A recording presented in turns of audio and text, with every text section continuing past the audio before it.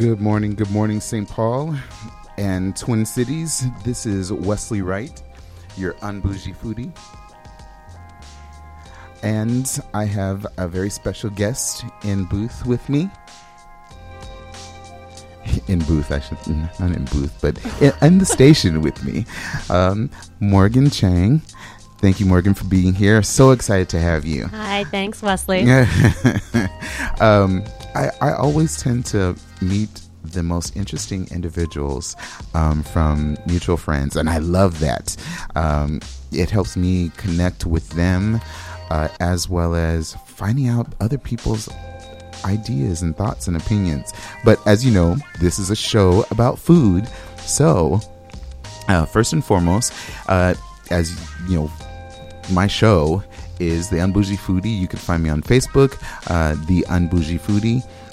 If you're interested in finding out where I've gone to, foods that I've been cooking, eating, consuming, please follow me on Instagram, which is _Un-Bougie Foodie. And then, of course, Twitter. Like I said, I always say I don't really rant, but you might find a point or two out there from me.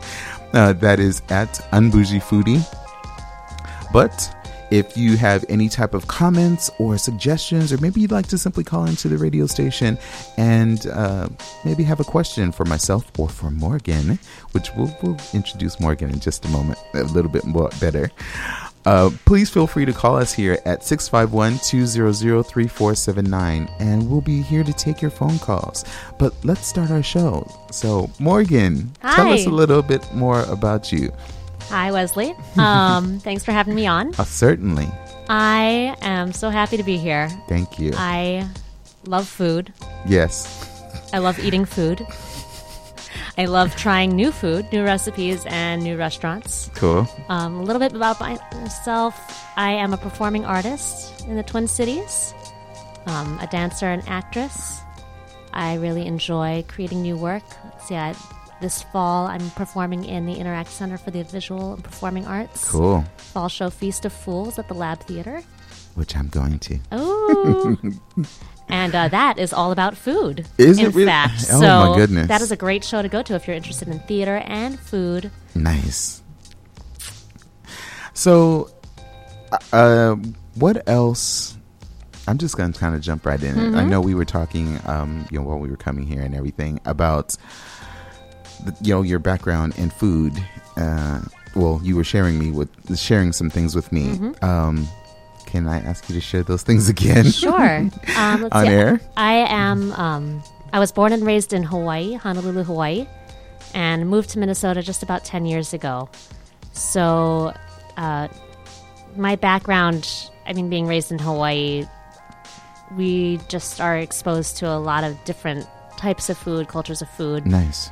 Both at home and outside the home. Okay. My dad's side of the family is Chinese, but through marriage, I also have relatives who are Japanese, Filipino, Caucasian.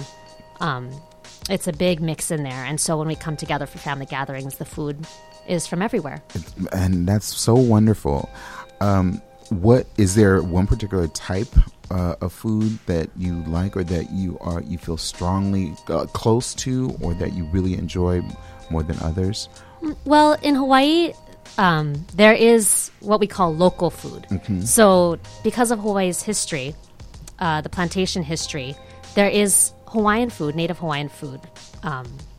And there is also what we have local food, which is a mix of all of the different cultures that came to work on the plantations and that were living in close proximity to each other, and developed from their own home cuisines, Korean, Japanese, Filipino, Chinese, right.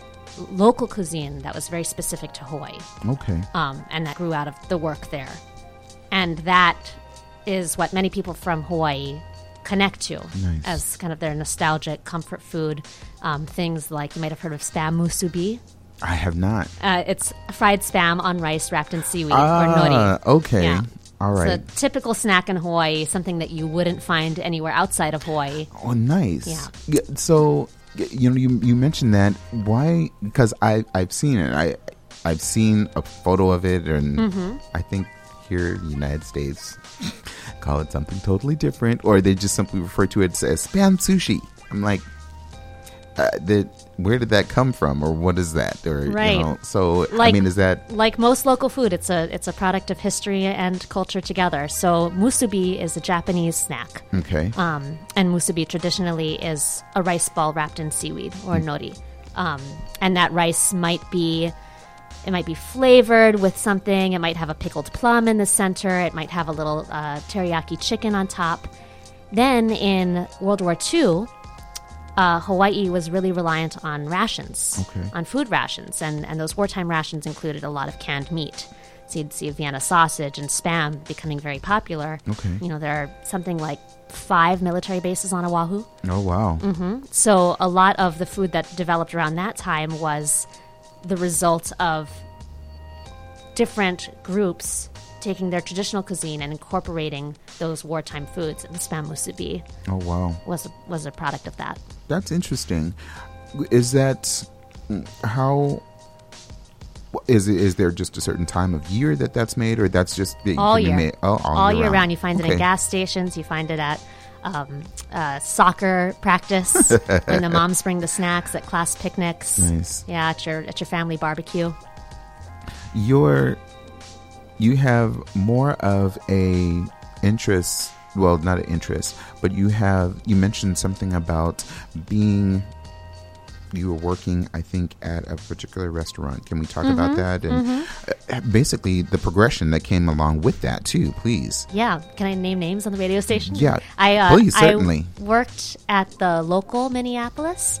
It's an Irish pub in downtown Minneapolis. And I worked there for several years in varying capacities, but my most recent one was a pastry assistant in the kitchen.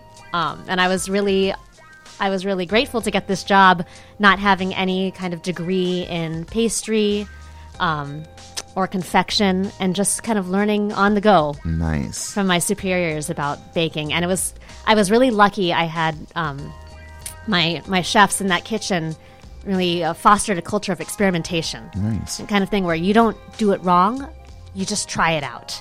Nice. Right? So do we know that this cheesecake is going to work if we do it in this pan? Well, let's see. Oh, we burned it? Now we know. Exactly. And I learned a lot through my failures there, more than I would have known through successes. So, Okay. Yeah. Interesting. Do you think that you probably would have... you made a comment, and believe me, I'm not trying to put you on the spot or whatever, but you like to eat more than you like to cook. Yes. So, Yeah. But do you feel that you would have ever gone into maybe a culinary type of profession, or... I don't think so. No? You definitely know. Right. Okay. I mean, going into any profession, you measure the investment that you're going to be putting in. Okay. That you know it's going to take an investment to become good at something. You don't do Exactly. anything Just halfway. Exactly. Right. And in order to become a really good cook, to get myself to that next level, yes, I would probably want to go to a school. But if I was going to make that investment, then I make a commitment to be a chef. Definitely. To be pursuing that line of work. And, you have 2 pathways in life. Are you going to do this or that? I really wanted to dedicate myself to being a performer. And so made the investment in that direction, chose cooking as a hobby. And that's a good thing. Showing the dedication and knowing specifically what direction professionally you want it to go. Because there are some out there that, I want to do this. Oh, no, I can't do that now. Now I'm going to want to over here and do this. And yeah. We need to find out where our path in life and stick to it. And you might have your heart in many different places, and you choose how much of your time you're going to give to it. Exactly. It doesn't stop you from being a good cook. It just means you do it in different doses. That's true. You bring up a good point. Is there a particular recipe, or maybe do you recall? This is, again, I'm not saying that you're going to remember this, but if there's a certain recipe or something that you like, or that you know right off the top of your head that you maybe want to share, or that you think that you have mastered?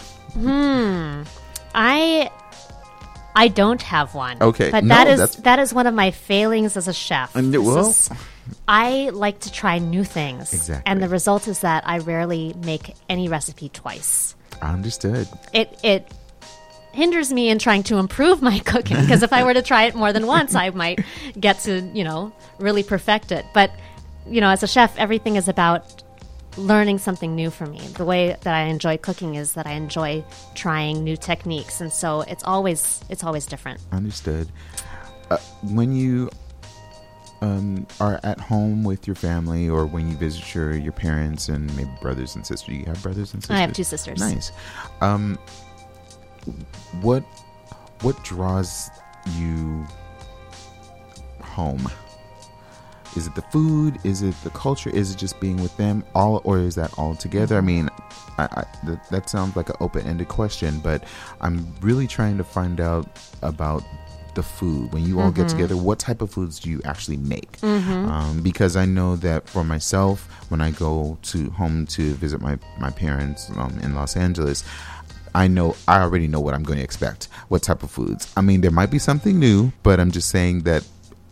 Yeah, I know that he's going to be doing probably oxtail or this or that or whatever. Do you have the same type of experience when you go home? I do. When I go home to Hawaii, it's everything together. Nice. It's like you said, I'm going home for the family. I'm also going home to be with the islands. Oh. You know, the land is really a big part of it. And be a part of the culture there, and that includes going to my favorite restaurants, the dim sum restaurants, nice. The little Chinese hole in the wall where I can get some oxtail soup, right? Nice. The plate lunch food truck, exactly. The Japanese okazuya. All of these places are part of my life there. At home, when I was growing up, my dad did most of the cooking. My mom would bring out the baking. She would make all the pies and the cakes for our family holidays. But my dad was the one who really enjoyed cooking the daily meal. And he would cook, what people here might call Chinese food. To me, it was just food. He would cook what he knew how to cook with the styles and spices that he knew how to cook with. Somebody from China might not call it from Chinese food, and somebody from Minnesota might. Exactly. But to us, it was just food. And, it was stir fries and a good portion of rice for every meal. And stews and noodles and things like that. Now that he is no longer here, when I go home, sometimes I try and make those foods just to have a little bit of that tradition back. Understood. Well, I'm sorry that he's no longer with you all, so my condolences on that. But are your sisters also as involved, or they get involved in cooking as well? Or? One of my sisters is very into cooking and is actually a much better chef than I am. And she can make all sorts of those fancy dishes that you would see in the cookbooks. The Julia Child and the pies with the lattice crust. Oh, yeah, so when she gets home, then we let her have the kitchen. Nice. And my other sister is an experimental cook. So she will put cheddar cheese and honey and a little bacon bits on top. Put it over rice or noodles. Oh, okay. Yep. Nice. It's always there's some levels of being a chef, whether it be a home chef, experimental chef. So, I just think of it as, a person that likes to cook. And I have friends that really, they know how to cook, and they're not like professional chefs. They're just really good. I call them home chefs. I really do. And they're like, don't call me that. I'm like, but that's really what you are. No matter what, when you're a person that you have some really good culinary skills, I'm trying to put honor onto you when saying that you're a particular type of chef. Right. Sorry, even experimental chefs, because you never know. That experimental chef, they come up with something, and then all of a sudden somebody's like, oh my God, wait a minute, how did you come up with this? It was by accident. It's an interest and an attention to the food. It really is. Some people don't care about the food that they eat. They could put something in their body and not know what it was.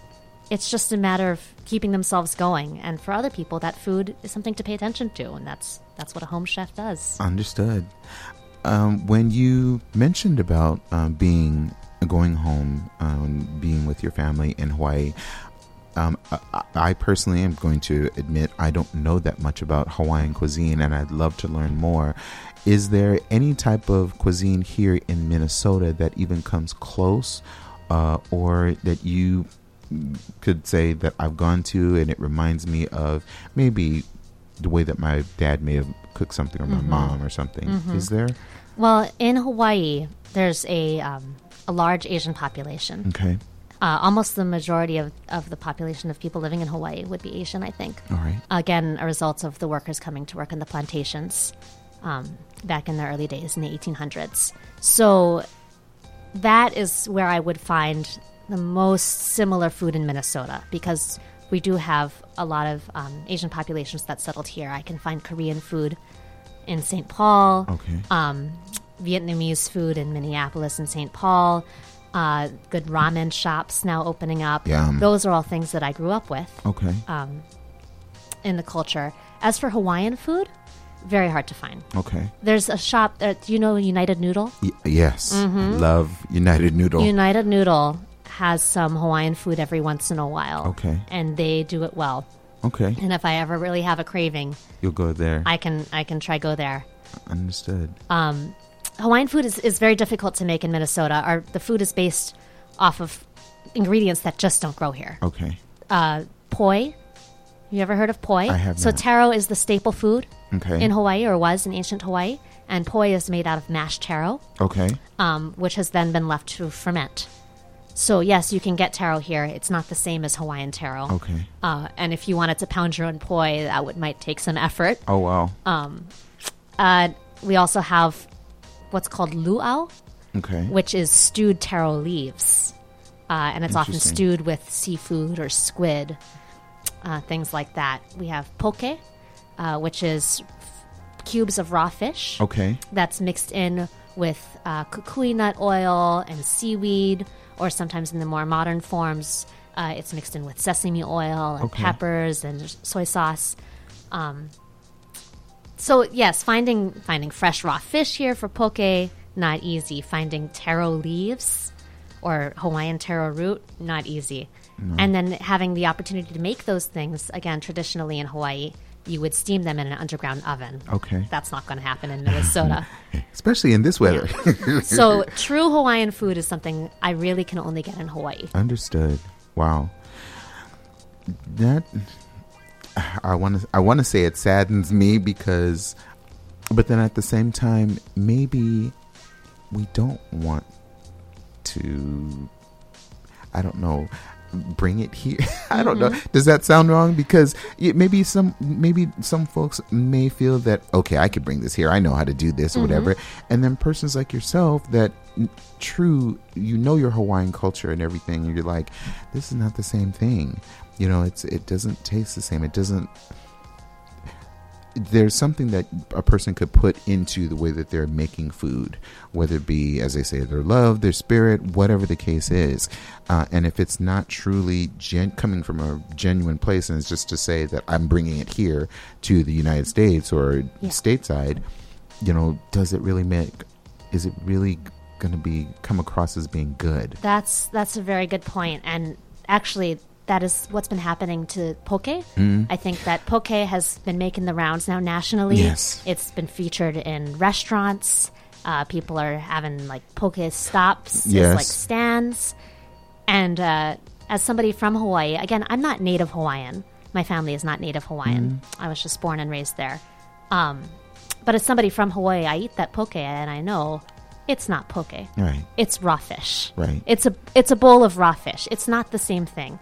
And what also makes it a little bit painful as somebody from Hawaii is that people don't know where it comes from, right? They eat it because it's trendy. It's a fad, yes. Right, but they don't understand where it comes from. And they can't pronounce the name. Right. So sometimes you hear people saying pokey Yeah. or poke. There is a little bit of territorialism Right. around it, where as somebody from Hawaii, you're very protective and you're like, I know what this is. Exactly. That doesn't mean that you don't want to share it. That doesn't mean you don't want other people to eat it. But there is something very important, especially when something comes from a culture that has been so erased, so dispersed, that you want to make very sure when people eat it, they know what it is. The meaning behind it, or Right. why They certain know ingredients. who it belongs to. I got very upset when I first moved to Minnesota, and I realized that people here wear lei to parties. Lei, the flower garland. when I was growing up, lei were for special occasions. You gave it to somebody on their birthday, on their graduation, when they'd gotten a promotion, when they were leaving, when they were coming home. They were objects of love. Right.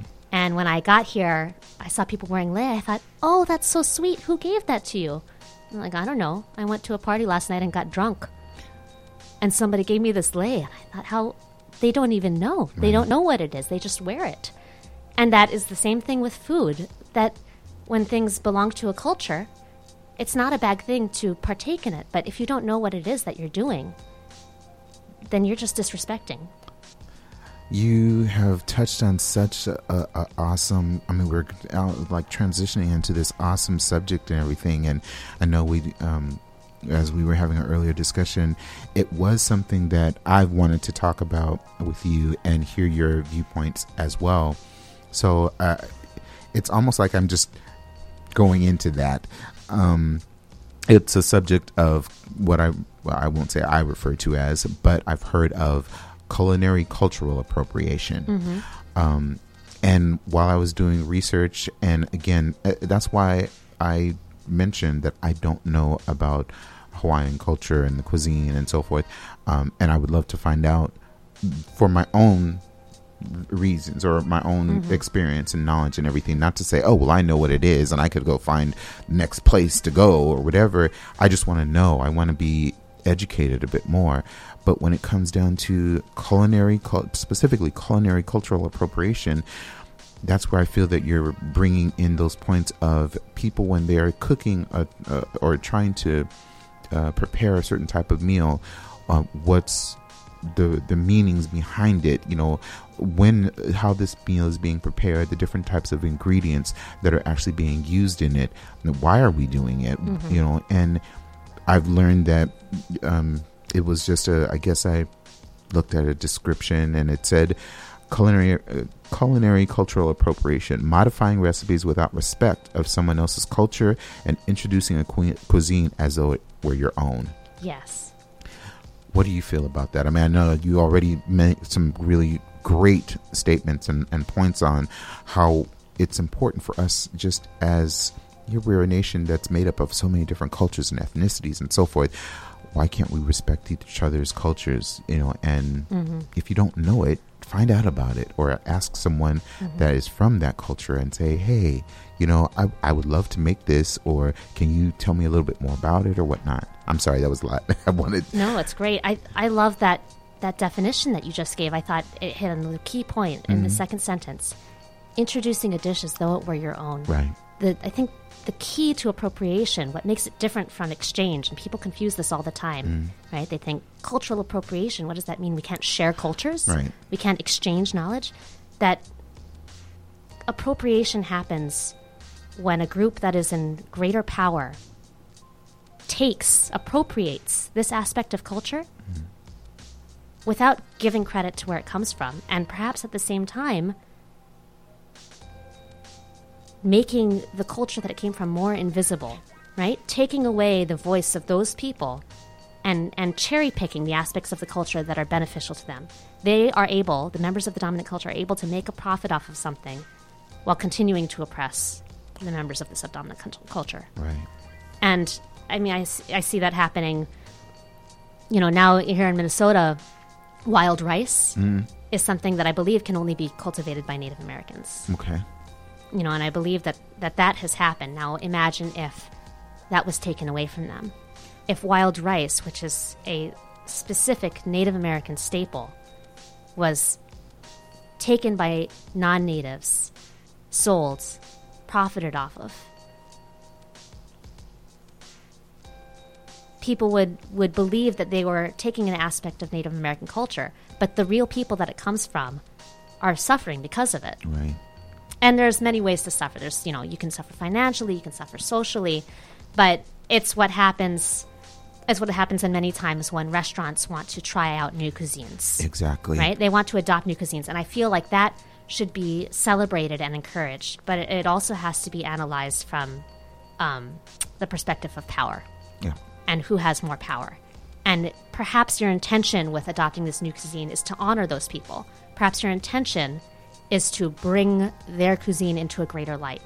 But if the result of what you're doing is making them less able to show themselves, then it's not going to work out, right? A lot of people feel like they're not culturally appropriating because they don't intend to.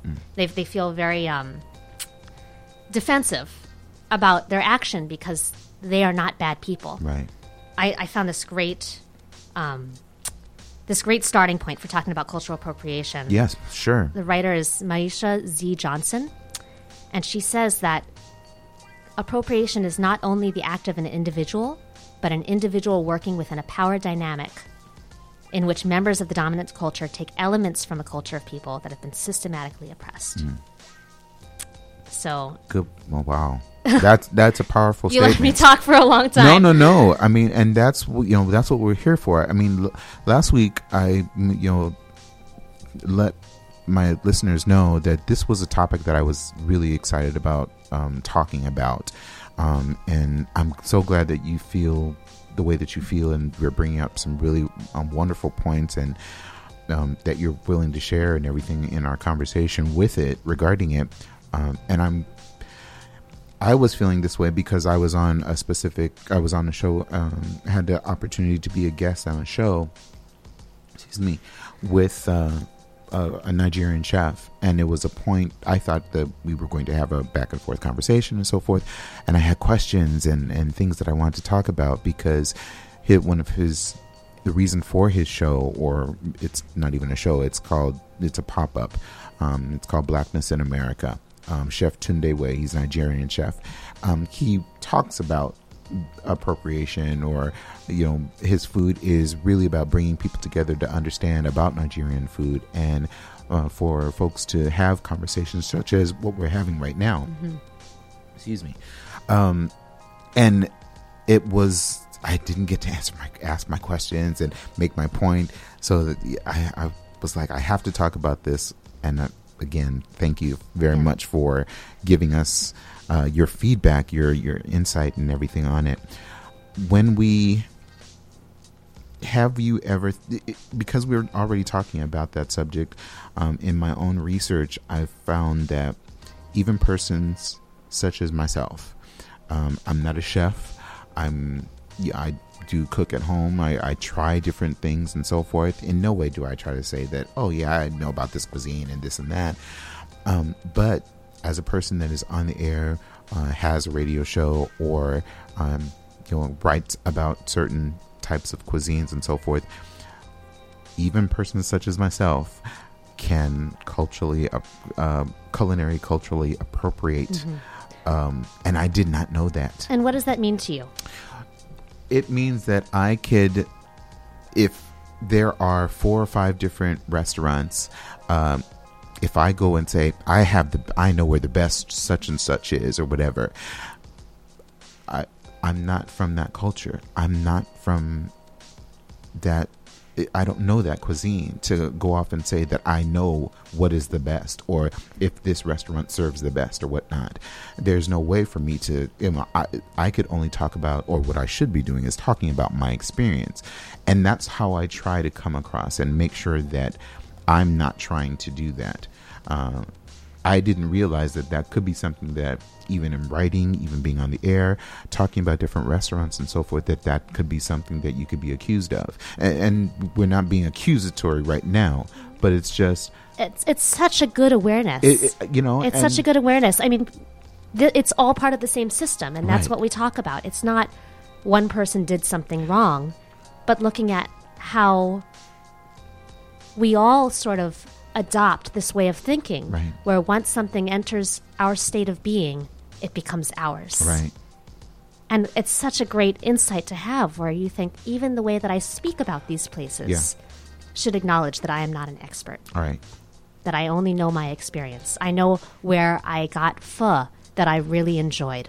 Exactly. It might not be the best pho. Right. I just know that I enjoyed it. Exactly. And I try to talk about the experience, and I want friends, guests, and so forth, when they come on, to also feel the same way, that, this show, that's why the show is called the Un-Bougie Foodie. Folks wonder, it's like, okay, why'd you come up with that? It's like, because I try to take a different approach when it comes down to going out to a restaurant or talking about new restaurants. It's not because I feel that I know this or whatever, but because I appreciated my experience, I want to share it with you.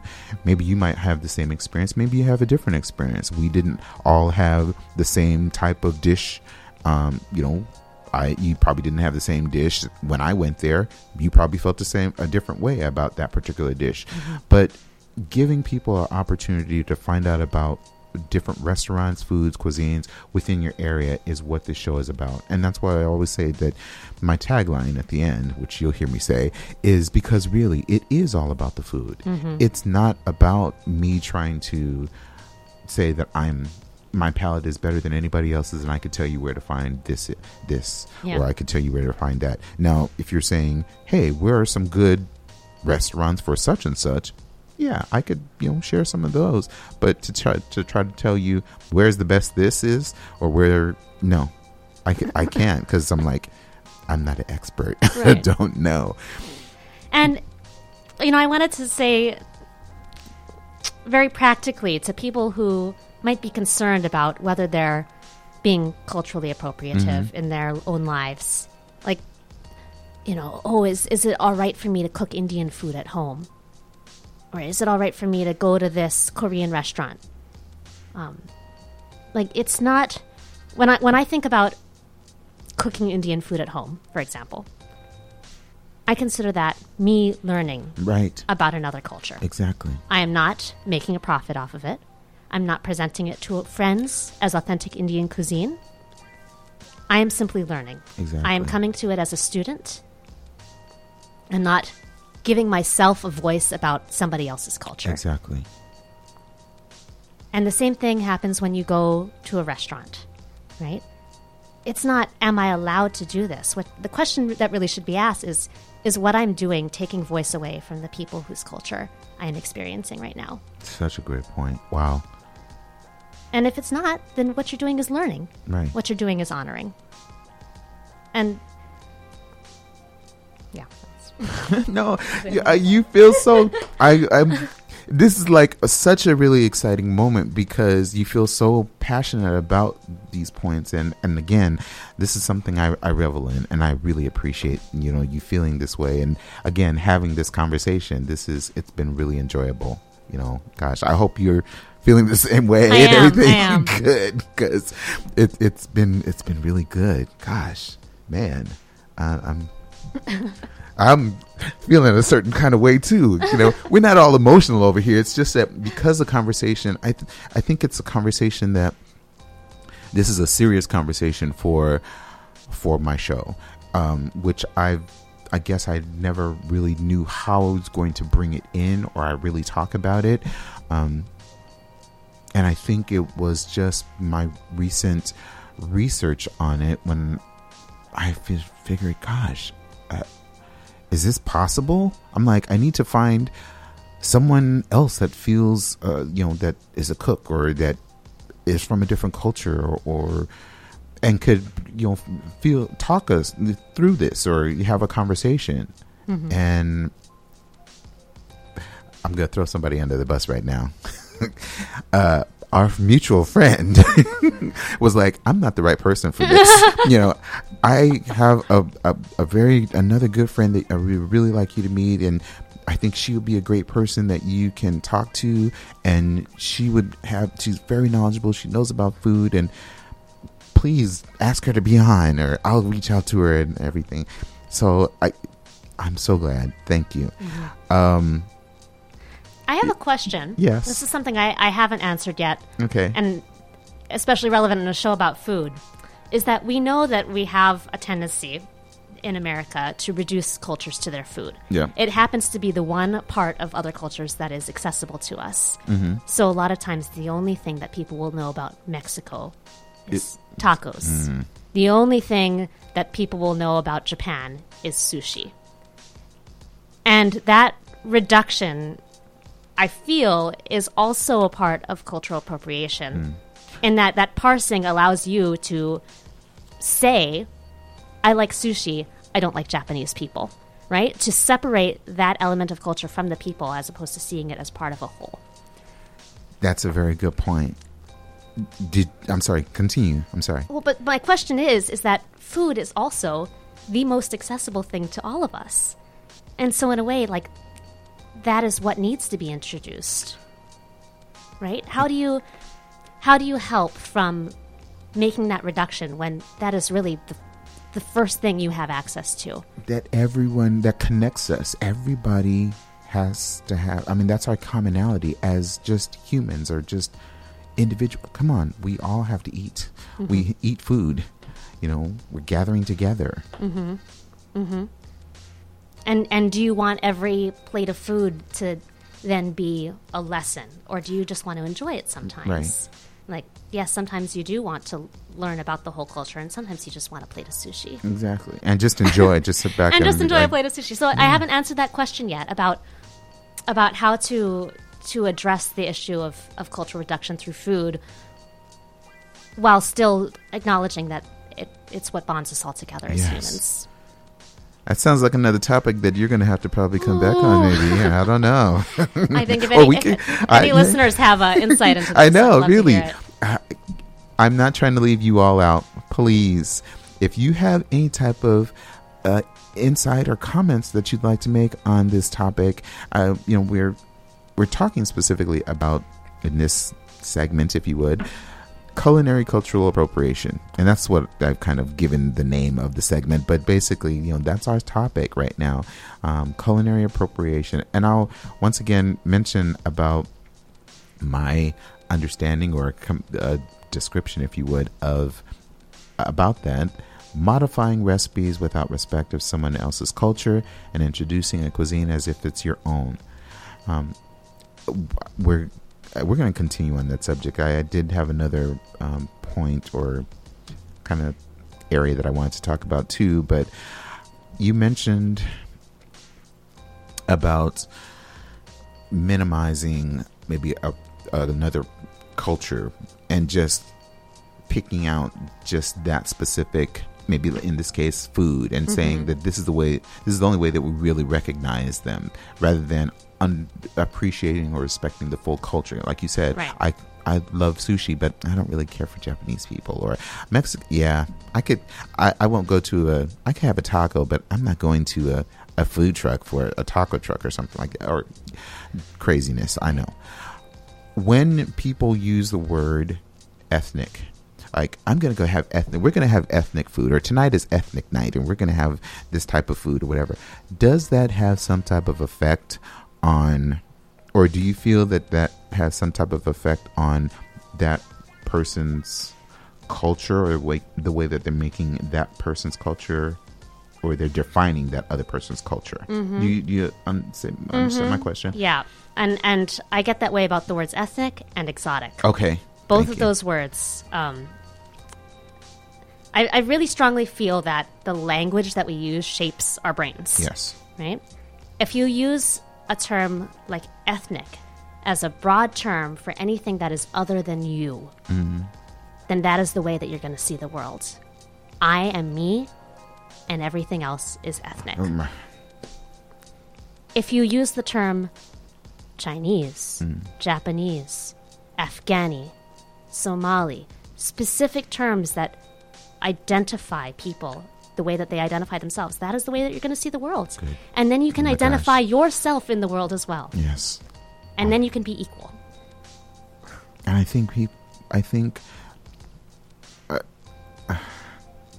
feel really strong about that, because I know that this is not to say, it's not about me being, I don't want to put it holier than thou. I think that, my insight, or like you mentioned, it's a great insight to have or whatever. It's just, it brings you back to thinking, what have I always, how I've always used the word, and I really, honestly, I don't really use the word like that. I really don't. I always try to say, I'm going to have Indian cuisine tonight, or I'm going to have this, or something like that, because I'm a descriptive person. I have to let people know what type of, I don't just, oh yeah, tonight I made some ethnic, I'm having some ethnic cuisine or something like that. No, and it's because my interest in the various types of foods, the way that it is, I need to be descriptive. I need to understand specifically about that type of cuisine.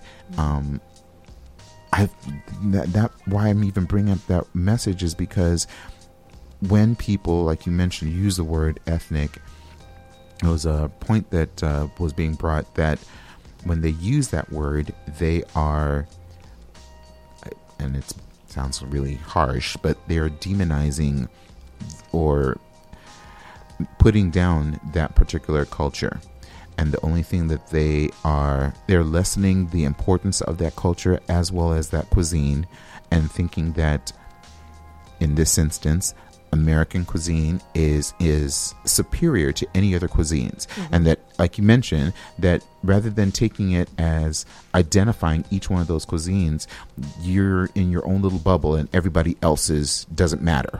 And just my cuisine is like important. That's why I'm going to say, oh, this is American cuisine. This is American standard, or this is American fare, or whatever. Everything else, oh yeah, tonight we had ethnic food or whatnot. Or I'm like, what is that? What is that?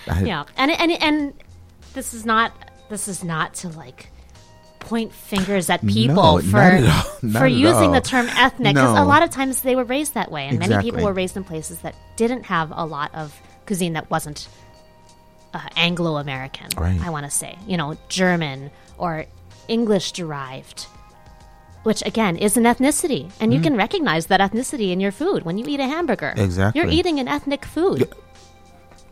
So the real case is not not to say that people are bad for using that term, but that it will take an effort to retrain your brain to see other people as individuals. Exactly. And other cultures as being equally relevant in your world. There's a term I learned in school called ethnocentrism. Okay. Which is, again, a way of seeing the world, food, all aspects of culture, where your own culture is the center. And when it comes to appropriation, that is a dangerous place to be, because, as we said, it allows you to take other, quote-unquote, ethnic cuisines as your own, as part of your own entertainment, and to dismiss the people that they come from. And again, it's what allows people to say, I love hip-hop, I hate black people. You have separated that aspect of the culture from the people themselves, so that you have no dissonance in your mind as to wanting a particular part of that culture, and then placing yourself as superior. Gosh, I'm telling you, this conversation, folks, I wish I could open up the floodgates and just people call in, or have this just talked about for another couple of hours and everything, but gosh. So it's all important. The words really that you use are important, and sometimes the learning curve is pretty slow. It takes a while for people to stop thinking in terms of exotic. And sometimes it could be kind of jarring to some folks, because they, like you said, that they are in their entire lives, something has been inculcated in them. Or they're just so used to it. And it's like, but that's what we've always said. It's like, but we live in a world. Try to get out of that space, because it is not just all about you and you're walking around and everyone else is just whoever. I mean, that's a simplified way to say it and to put it. But it's like, people around you matter. I mean, just as much as you want people to know that you matter, you have to also understand that people around you matter as well. And, in this case, we're talking a lot about food and how, it can be totally taken out of context. And do you really want somebody else to kind of like devalue you as whoever you as a person are, or as your culture is, whether by taking bits and pieces of your food or your cuisine or culture or whatever, and saying, yeah, this is the important part, this is what I want, I'm good, all the rest of that part, nah, I don't want it, I'm not interested in it, or whatever. I think sometimes Americans are very shocked when they go abroad and they hear people shouting at them on the street, "Hey, hamburger, hamburger!" And they go, "Why do they keep saying hamburger to me?" Well, you know. That's all they know. That's about what America. they know. Exactly. You know, Americans don't know anything else. You know, now you talk to somebody about Brussels sprout, they're like, "Ew, Brussels sprouts." It's like, yeah, elsewhere it's probably like, "Oh God, yeah, give me some Brussels sprouts." Oh man, I'm telling you, Morgan. Yes, you have brought so much additional light and everything to this subject and everything. Thank you very, very much. I wanna lighten it a little bit. Yeah. Not that this was really, really heavy, but you know, it was something that needed to be talked about, and I'm glad that you were here to share your viewpoint and your insight on it. So thank you. Let me ask you: do you eat out alone ever? Mm-hmm. Okay. I do. What are your? Do you feel that maybe pros and cons behind it, or eating alone? I love it. I love it.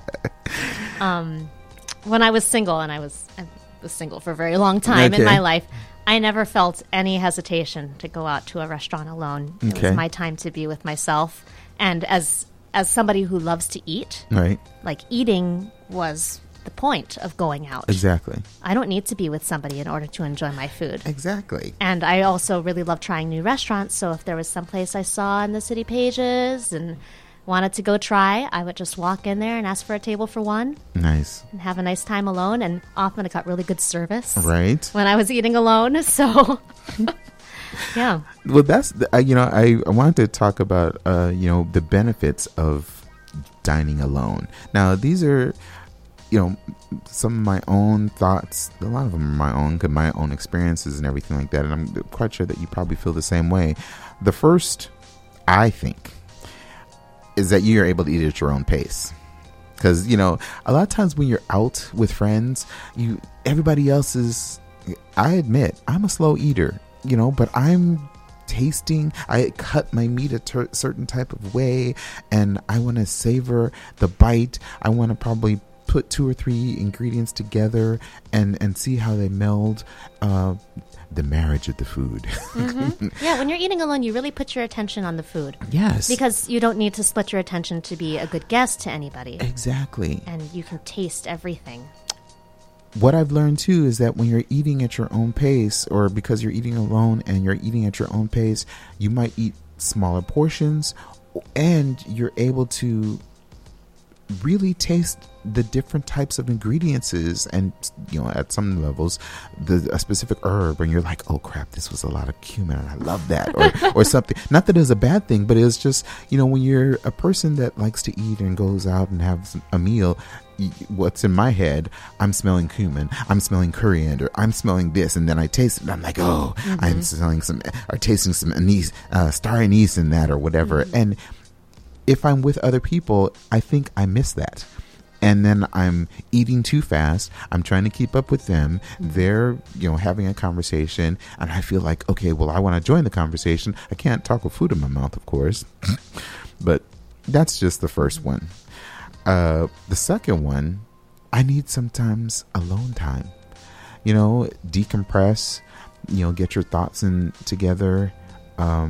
If you're working on a project, you know, an opportunity to go out and just say, okay, rather than being inside the house, maybe sitting at my computer trying to figure out something, let me just go and refresh my mind. And it may just take going out to a meal and saying, let me just relax, basically.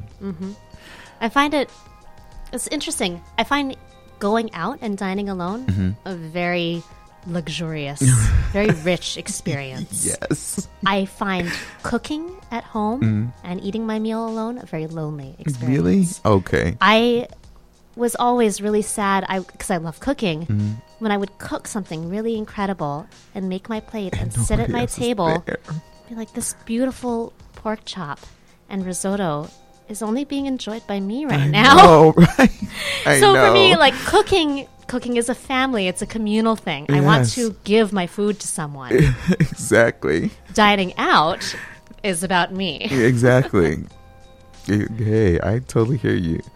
The next thing that I felt that was, you know, you realize, you know, when you're dining alone, is that at least my senses seem to be heightened. I know that I've noticed other folks, they'll probably sit by themselves and they'll notice that, they'll have their phone and they'll be scrolling through things. Admittedly, yes, I'll check a few messages or whatever, but if I'm waiting for my food, I will literally put my phone down, again, sitting by myself, and I'm just kind of like sitting there looking at the atmosphere, seeing, people rushing by, with plates of food or trays of food or whatever. And I'm like, oh my goodness, that looks good. Oh my goodness, that smells good. I smell that aroma of this or that. And I'm like, I wonder what mine is going to smell like. Your sensory perception of things is so much more heightened. And that adds to the experience too. It does. And a lot of people don't realize that restaurants, not every restaurant, maybe not Wendy's, but many restaurants that you go to, they have designed everything to be part of your eating experience. Yes. So the chair that you're sitting on and the lighting, it's meant to be a part of your experience. And when you're fully open to that, you can experience so many great things. Yes. Specifically, there's a book on gastrophysics that speaks just to that. I mean, down to the weight of a utensil and everything. I mean, I'd never thought about that, but wow. Yeah. Incredible. But that's where the sensory perception comes into play too, because the smells, the aroma, the music, hearing, the type of music that you're hearing over maybe the speaker system or loud system, whatever. It sounds almost like a meditation to me. When people talk about mindfulness practice. Yes. And when you're doing mindfulness of eating, you're really aware of every moment, of every time the food touches your tongue, of every swallow. That's interesting. And that's almost a Buddhist practice. Oh wow, okay. When they're eating their meals. But isn't that also a way of kind of like showing gratitude to, for so many things, gratitude for the food, gratitude for the person appreciation for the food, people that prepared it. I don't know. Maybe I'm going way off base definitely. and everything. But I agree with all of that, and especially if you're taking yourself to, a mid-range to a high-range restaurant, right? Then that is part of what you're paying for, right? And it's a sense of gratitude to all of the work that went into that. Yeah. If you were to just wolf your food down without thought to it, you're missing out on exactly what you've gone in for. Exactly. So. The last thing that I thought, and this has happened to me, where you make new friends, or someone, it might be a couple or maybe one other individual that might be by themselves, and they're like, hey, what are you having? Or that looks good. Can you recommend something? Or have you been here before? There's that commonality already. You're already there, both appreciating this restaurant. Maybe you've enjoyed that specific cuisine, so you could probably make a new friend and be like, hey, I don't know, are you up to maybe meeting next week or something? Or would you be out for coffee? You open yourself up to meeting new people. No one has to put on airs about, trying to impress someone else. It's just someone that, hey, sitting across at another table, and you're noticing that they're either by themselves or whatnot, and they're enjoying their food, and it looks good to you. Why not comment on it?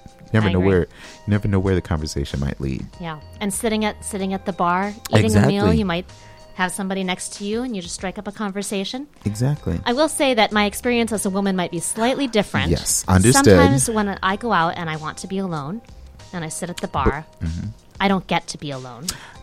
And in those moments, I do have to take out my phone. I do have to sort of isolate myself so that people will understand. I'm in my space. I need my time. I'm not here to do what you want to be doing. And women in certain places at certain times of day may be more likely to be approached when they don't want to be approached. Right. Exactly. But sometimes I am very open to having those conversations with strangers and meeting new people. So that's cool. Depends on the day.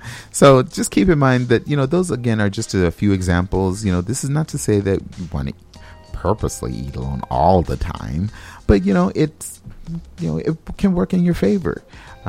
Just remember to be in the moment, savor the experience, and then it could lead to connections and memories that you have for a long time, or you never know, for a lifetime.